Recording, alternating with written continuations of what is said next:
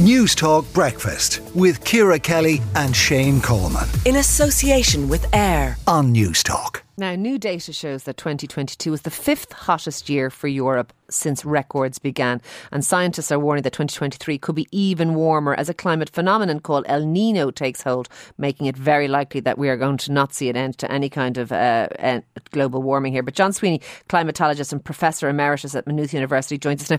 John, would you mind first of all just explaining what El Nino is for people?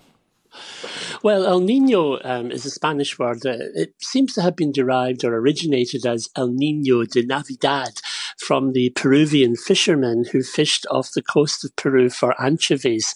And they noticed that usually round about Christmas time, sometimes the sea temperature suddenly warmed around that area, which is why they christened it El Nino de Navidad.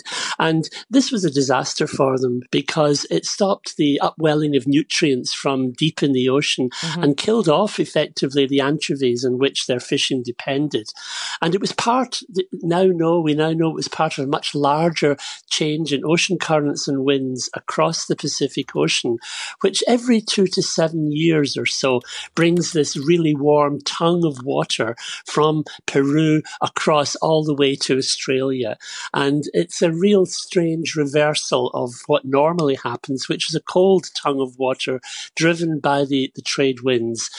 We've been having the opposite of El Nino for about 2.5 years now, La Nina, and that's the situation whereby we have cold water travelling across, blown by the trade winds. Okay. And the evidence now is that we may be moving during 2023 back into an El Nino phase. And that is quite significant because it dislocates climate trends all along the tropical zone. We get that warm water arriving in Australia. We get, therefore, that warm water originating off the Peruvian coast. So we get landslides and floods on the western side of South America. And the opposite in Australia. So we're going and to the see opposite in South Africa. More and more extreme weather, but also more and more heat. Are we looking into something like we saw last year? Like last year, as I recall, we were reporting it all summer. Temperatures in southern Europe exceeding 40 degrees. Are we looking at a possibility of that, John? Well, what we're looking at is a possibility of a rise in global temperature, which is quite significant. We're 1.1 degrees above the average at the moment of pre-industrial time. And because the Pacific covers half the globe, if the warm water extends over the Pacific, then it means global temperature will rise significantly. And the risk we have, not so much in 2023, because it may not be well established until the end, but the risk of an El Nino continuing into 2024 means that we will have probably a very severe risk of rising above the 1.5 degree threshold that we set at the Paris Agreement. Yes, and that's the thing which is of concern. The huge concern, I have no doubt, and another very hot summer for Europe. But just lastly and specifically, John, does it mean anything in terms of Irish weather this summer? Are we going to see those kind of record temperatures again here, the 32 and 33 degrees?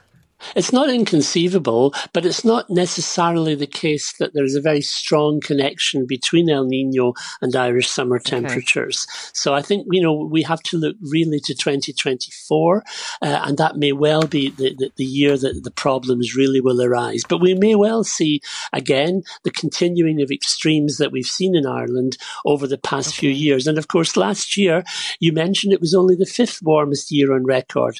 That was because we had La Nina. If we have an El Nino event, then it's quite likely we will get back to the 2016 level of the warmest year on record.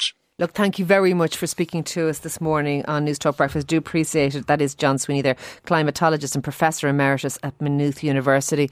Going to be another hot one, Shane. Yeah, looks like that. All right, now time for this. News Talk Breakfast with Ciara Kelly and Shane Coleman. In association with AIR. Weekday mornings at 7 on News Talk.